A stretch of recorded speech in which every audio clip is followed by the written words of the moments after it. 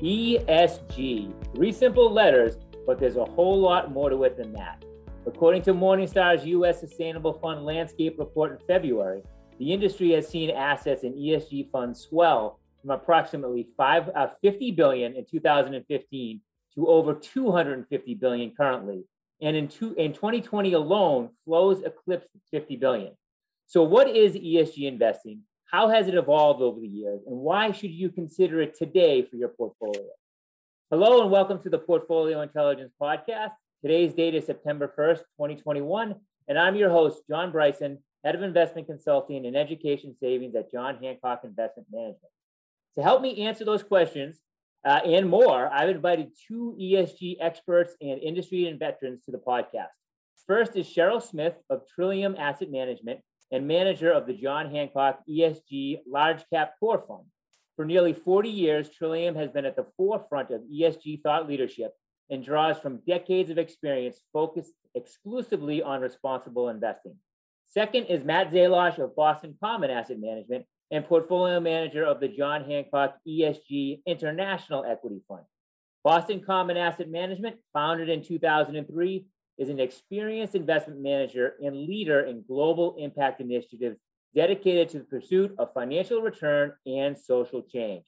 Cheryl and Matt, welcome to the podcast. Thank you. Really looking forward to talking with you today. Hi, John. I appreciate the opportunity today. Excellent. Cheryl, I'm going to start with you. I want to start with a definition of ESG investing. How do you define it? We would define it as, from a broad perspective, as using a variety of extra financial information to gain investing insights to generate long-term competitive financial returns and positive societal impact.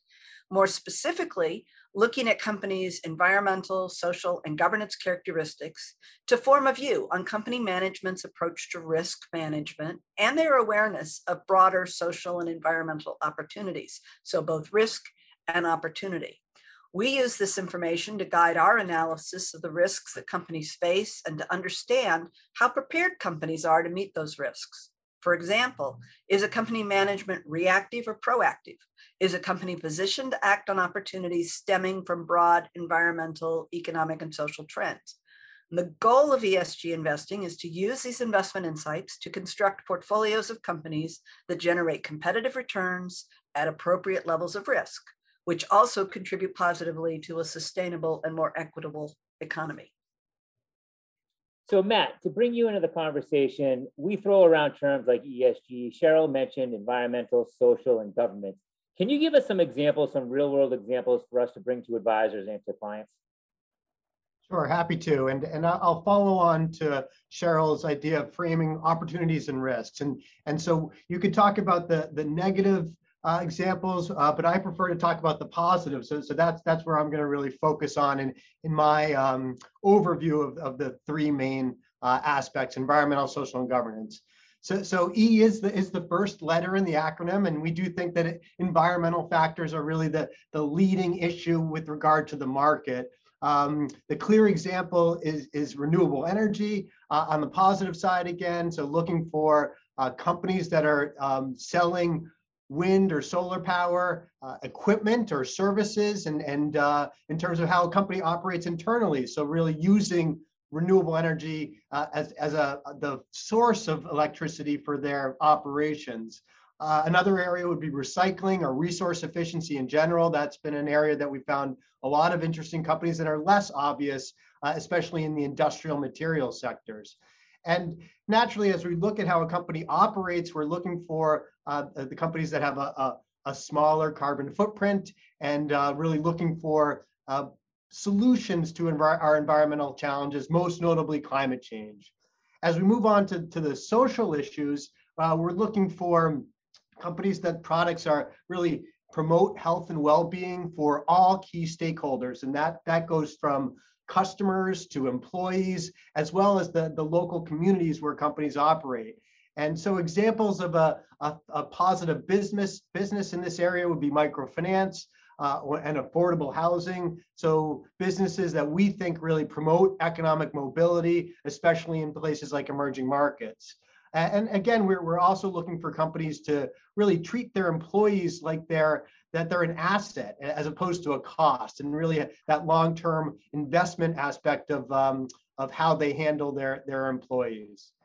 And then from a governance standpoint, we're looking for management that are long-term oriented and visionary, and are looking to incorporate ESG into their strategy, again, from both a risk management and an opportunity standpoint, and also being mindful of minority shareholders and how they run the business.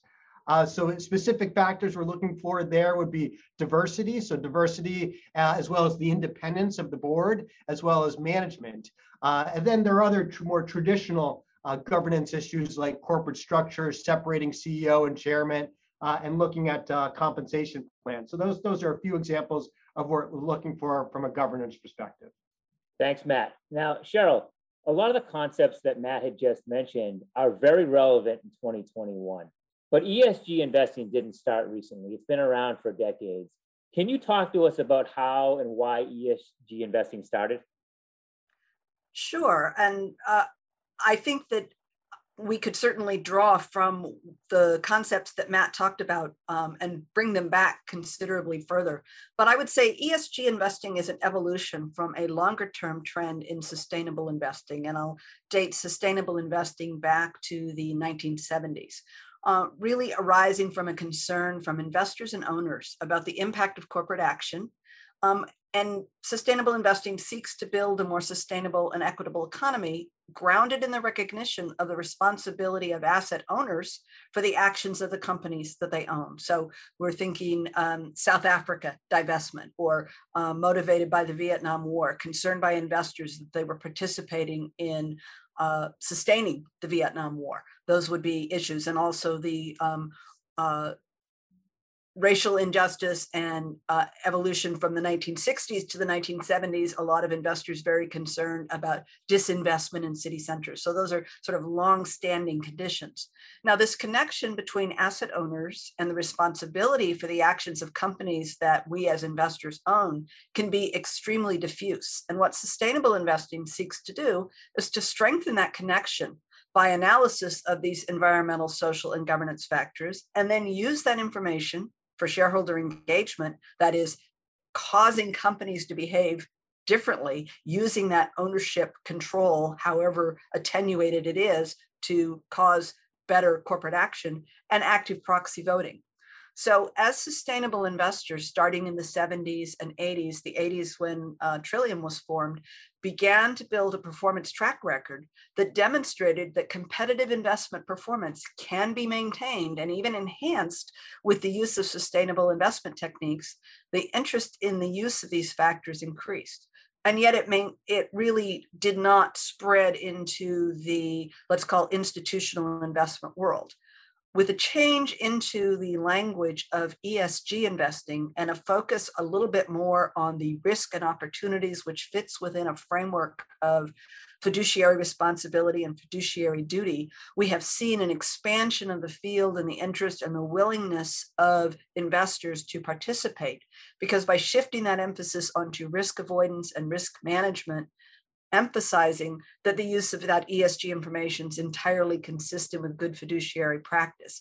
So it's been a little bit of a shifting from the impact and intent into the tools over time. And now that ESG framework is really a tools-based approach at looking at it. Excellent. And Matt, Cheryl said that this has been around since the 60s. Talk about more recently how the industry has evolved from the early days. Yeah, so I'll follow on with Cheryl, and I think what we have found is really a shift from the values-oriented negative screening aspect of ESG investing over towards more the opportunity-seeking positive screening, which Cheryl mentioned. And so what we think is that has been coincident with the increased interest from investors, increased interest from other companies, other investment firms, as well as increased data provided by third-party vendors, which we view favorably as that has been garnered significant more attention to the issues overall. And we find it helpful to have more information when we're doing our own independent ESG judgment. So that I think has been the key area. Now, the way we think about our work is the other aspect is that we're more focused on the product, so the revenue generating aspect of a business relative to the process and policies. We still look at those issues, but the emphasis has evolved for we think the industry closer towards our approach, our intention to really on a relative basis. We think some of the historically has been overemphasizing the process and policies, transparency relative to the products that a business is selling. Excellent. And Cheryl, I mentioned at the beginning of the podcast the explosive growth we're seeing right now, and you had mentioned a bit of a shift, if you will, from it's not only the right thing to do, it's also driving performance. And I also we talked about how it's some of the catchphrases are popular now in 2021. So many people are focused more on the environment, the social impact, social injustice, et cetera. So what is it that's really making and allowing ESG investing to gain traction? Is it a little bit of all of the above? Is there anything specific that stands out to you? As I think about this, there's really 4 areas that I think we can talk about. And one is that performance record. So, 40 years of doing this establishes that it's possible. So early years in the field, both Matt and I know you go into an investment meeting like, yeah, you can't possibly do this without losing money. It's like, that's been established. So we can put that aside. And there are academic studies upon academic studies upon academic studies that indicate that this is possible. And they show not only that looking at these processes and policies from Matt's point of view, but also the product opportunities leads to sort of better accounting returns, but also that's not fully captured by the market and leads to better stock price performance as well. So there's a performance element. Second element is demographics.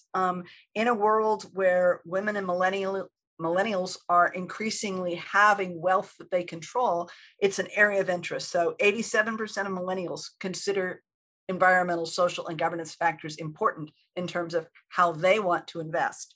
And 64% of high net worth women think of that as important. So as you have these 2 demographic factors become an increasingly large part of the investor universe, these factors become important, and it's important for advisors to be able to show products to these parts of their client base that are important.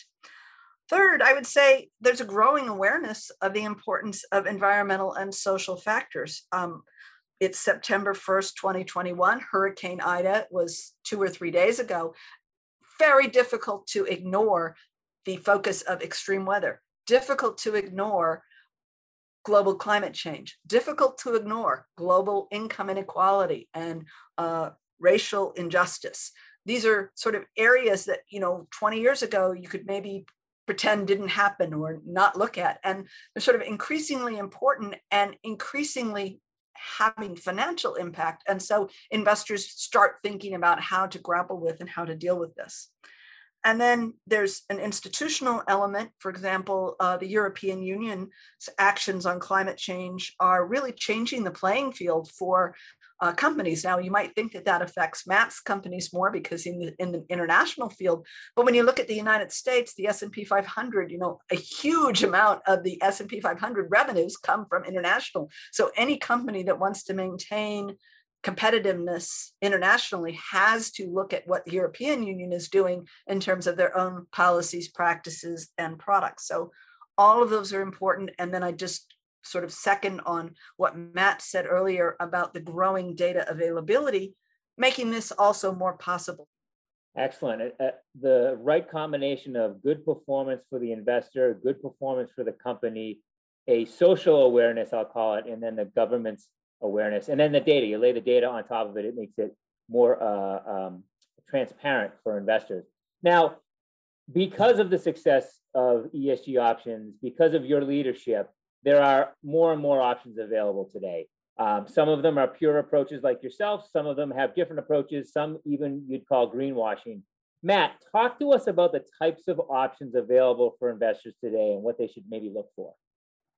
Yeah, there are a lot more options, which we view favorably for investors that are interested in these issues. And you could start from the basic asset class we think that there's been a broadening of types of ESG investing in different equity spaces and even on the fixed income side. Then from an active management versus passive, there are new funds that are index oriented or passive ESG funds out there. And then drilling down a little bit further, you have more focus. So kind of the opposite of the passive side, which would be more thematic oriented funds. That would be funds that are purely focused on environmental issues, for instance, or social issues, specifically gender funds. I'm aware of some funds that are out there just looking at gender issues. And then the last one would be really then the engagement side. There are some companies, especially on the passive side, that do an overlay more in terms of engagement and talking with management. And then there are other funds like Boston Common and Trillium that are far more integrated in their approach and active in their engagement in their portfolio companies that has a longer term, I would say a more dedicated initiative with the engagement to incorporate ESG factors into the management of companies. Got it. Now, I want to understand a little bit more as you lay out this spectrum. Where does Trillium and Boston Common fall? I will say, and Cheryl, I'm going to start with you. Like, how do you incorporate ESG principles into your fundamental investing approach? Give us some of the details. And the quick side story I want to highlight is the first time I walked into your office, you were the first firm that had served water in glasses, not plastic bottles. And I thought initially, oh, that's a nice touch, that's classy. But then it dawned on me throughout the conversation, there was a real purpose to it. It was because you want to live what you preach. You want to practice what you preach. You did not want to contribute to the problem of plastic. You'd said, we're going to go a different approach. We're going to serve everyone who joins us with a glass of water instead. So I was impressed on how thorough it was. So can you kind of tie that kind of concept that you live and breathe it, and how does that fit into your fundamental investing approach? John, I'm so pleased that you noticed that. And we do live it and breathe it. And you'd find that we actually use real plates and real flatware too. So not just the glasses, but actually even the dishes.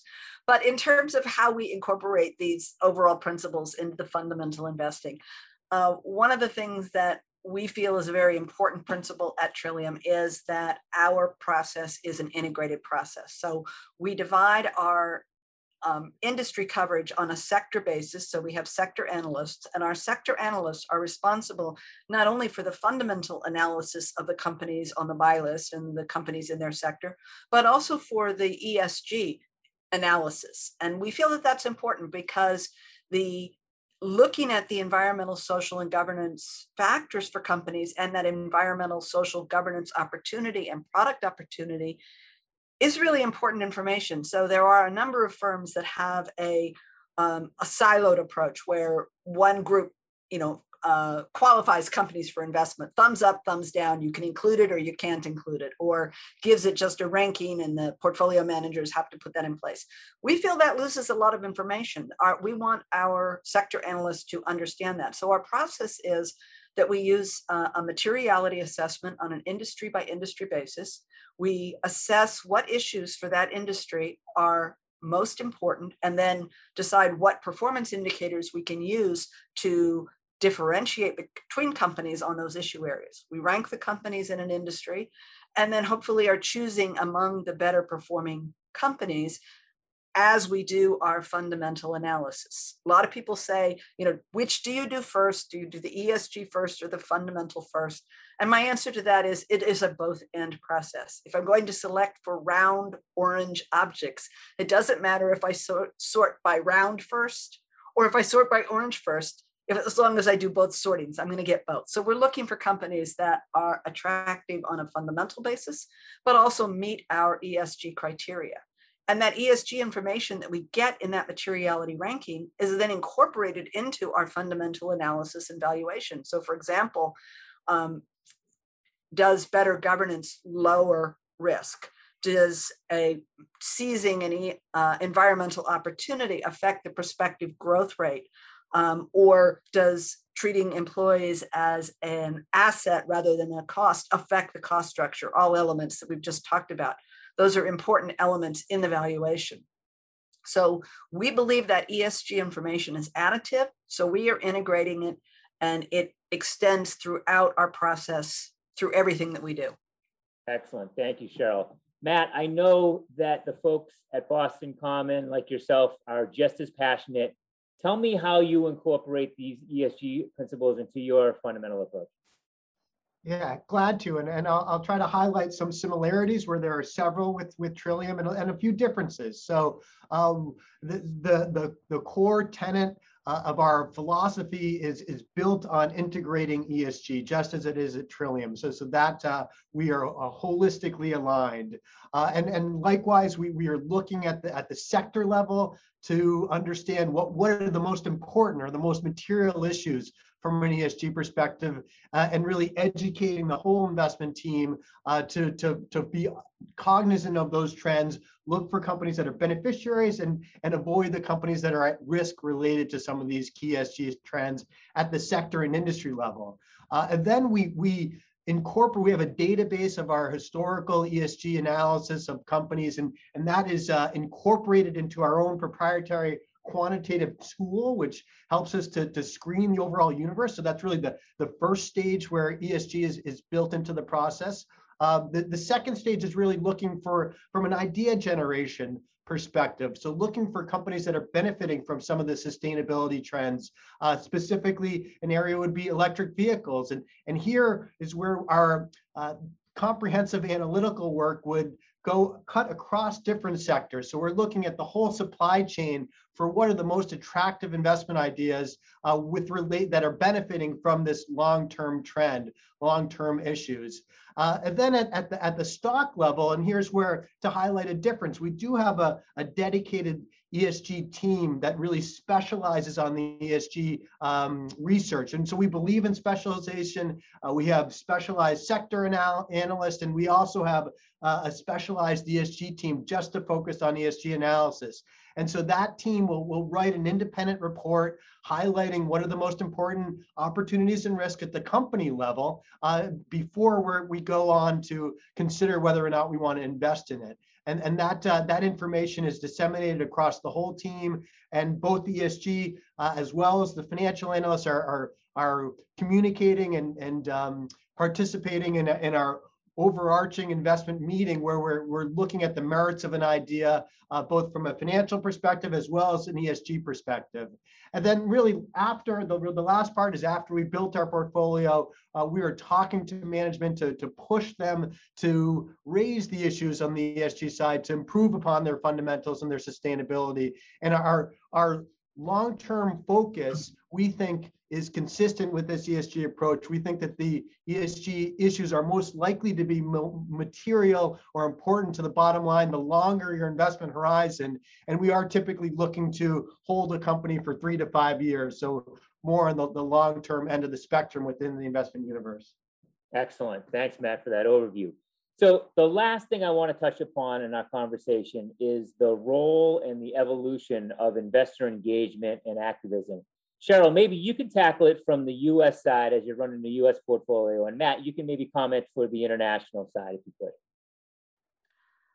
Thank you, and I'm happy to do that. I just want to pile on to what Matt was saying about the engagement and the long-term focus being very, very important parts of that. And so part of our goal is to take a company that starts out as a reasonably good corporate actor with a great grasp of their opportunities, and work with that company and push on the engagement to turn them into a better corporate actor with an even better grasp of those opportunities. And so, Trillium and Boston Common have worked side by side for decades on the advocacy work that we do and the engagement work that we do. And I think that is a feature of the engaged ESG universe of working together with others to kind of improve the outcomes overall. So that's one of the elements in terms of the evolution of investor engagement and activism, is that investor engagement's been present from the very earliest days, from the Interfaith Center on Corporate Responsibility and some of the early resolutions on Department of Defense, on the Sullivan Principles in South Africa on employee issues, coming through pension fund investors and the labor movement. And over time, the issues that investors have been concerned about have evolved, but broadly, they've concerned human rights, worker safety, environmental responsibility, diversity and inclusion, governance, and opportunities towards better environmental activity. The tools have evolved because the early uses of shareholder proposals, which generated very low but persistent shareholder votes. We used to celebrate if we had a 2% vote or a 3% vote or a 4% vote, led eventually to greater awareness by management of the issues. If you keep coming back, it's that water wearing away a stone, even at the 4% level, management eventually becomes willing to meet with the shareholders that are interested in this and becomes more willing to address the issues. So working together in coalition strengthens that investor position. Now, an interesting sidelight is that the takeover boom of the 1980s actually was a real benefit to ESG investors, because in the 1980s, as management began to try and enshrine itself by putting in anti-takeover provisions, institutional investors became very concerned about this as sort of a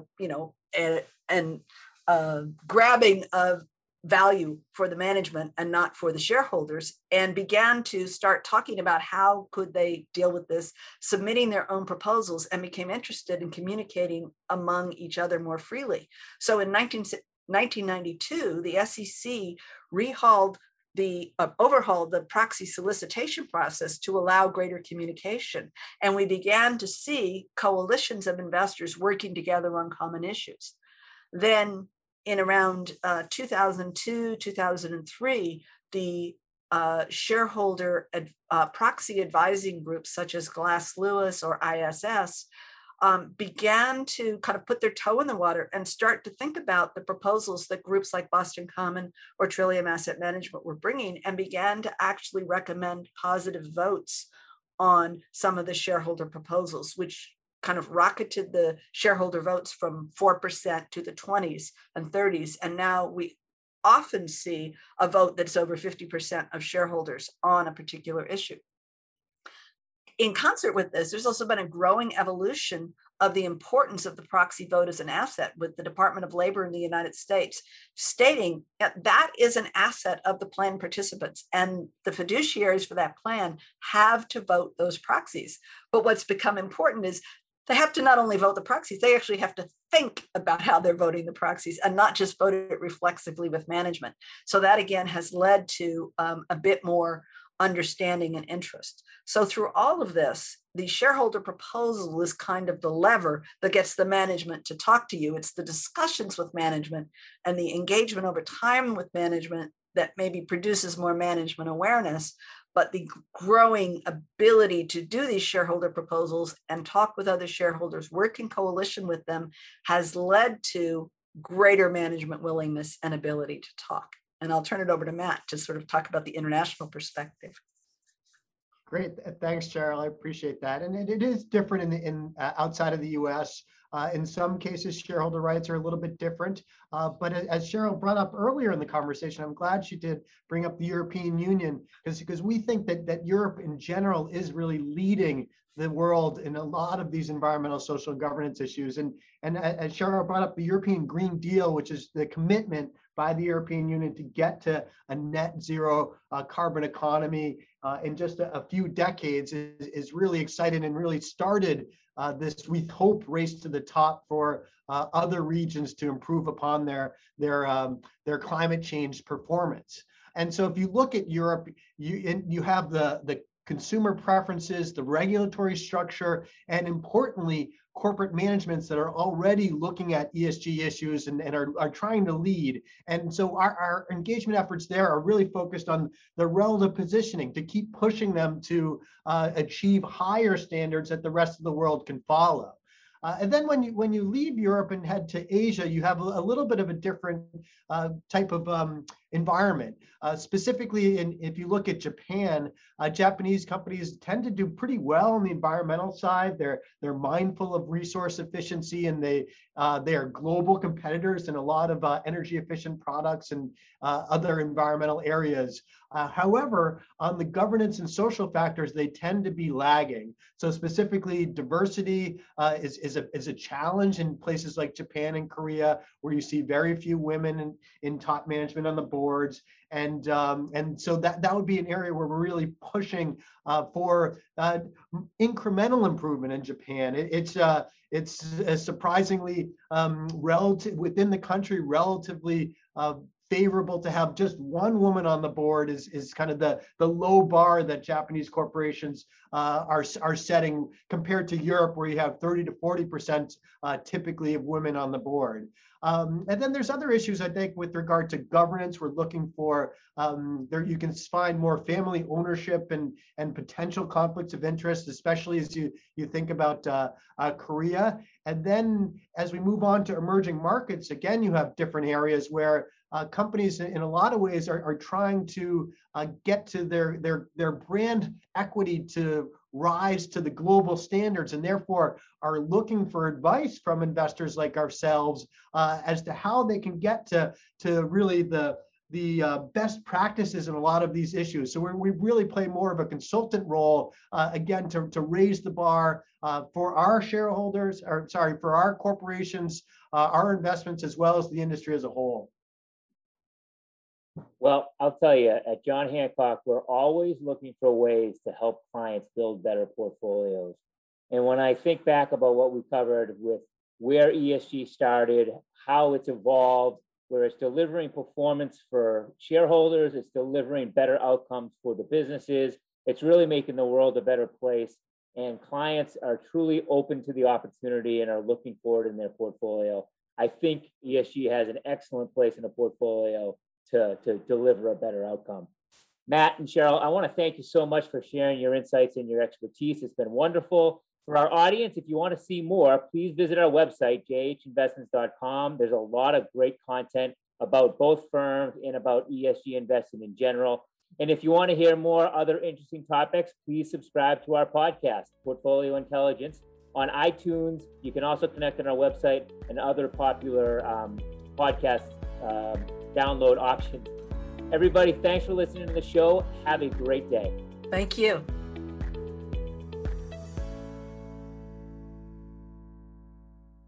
This podcast is being brought to you by John Hancock Investment Management Distributors, LLC, member FINRA, SIPC.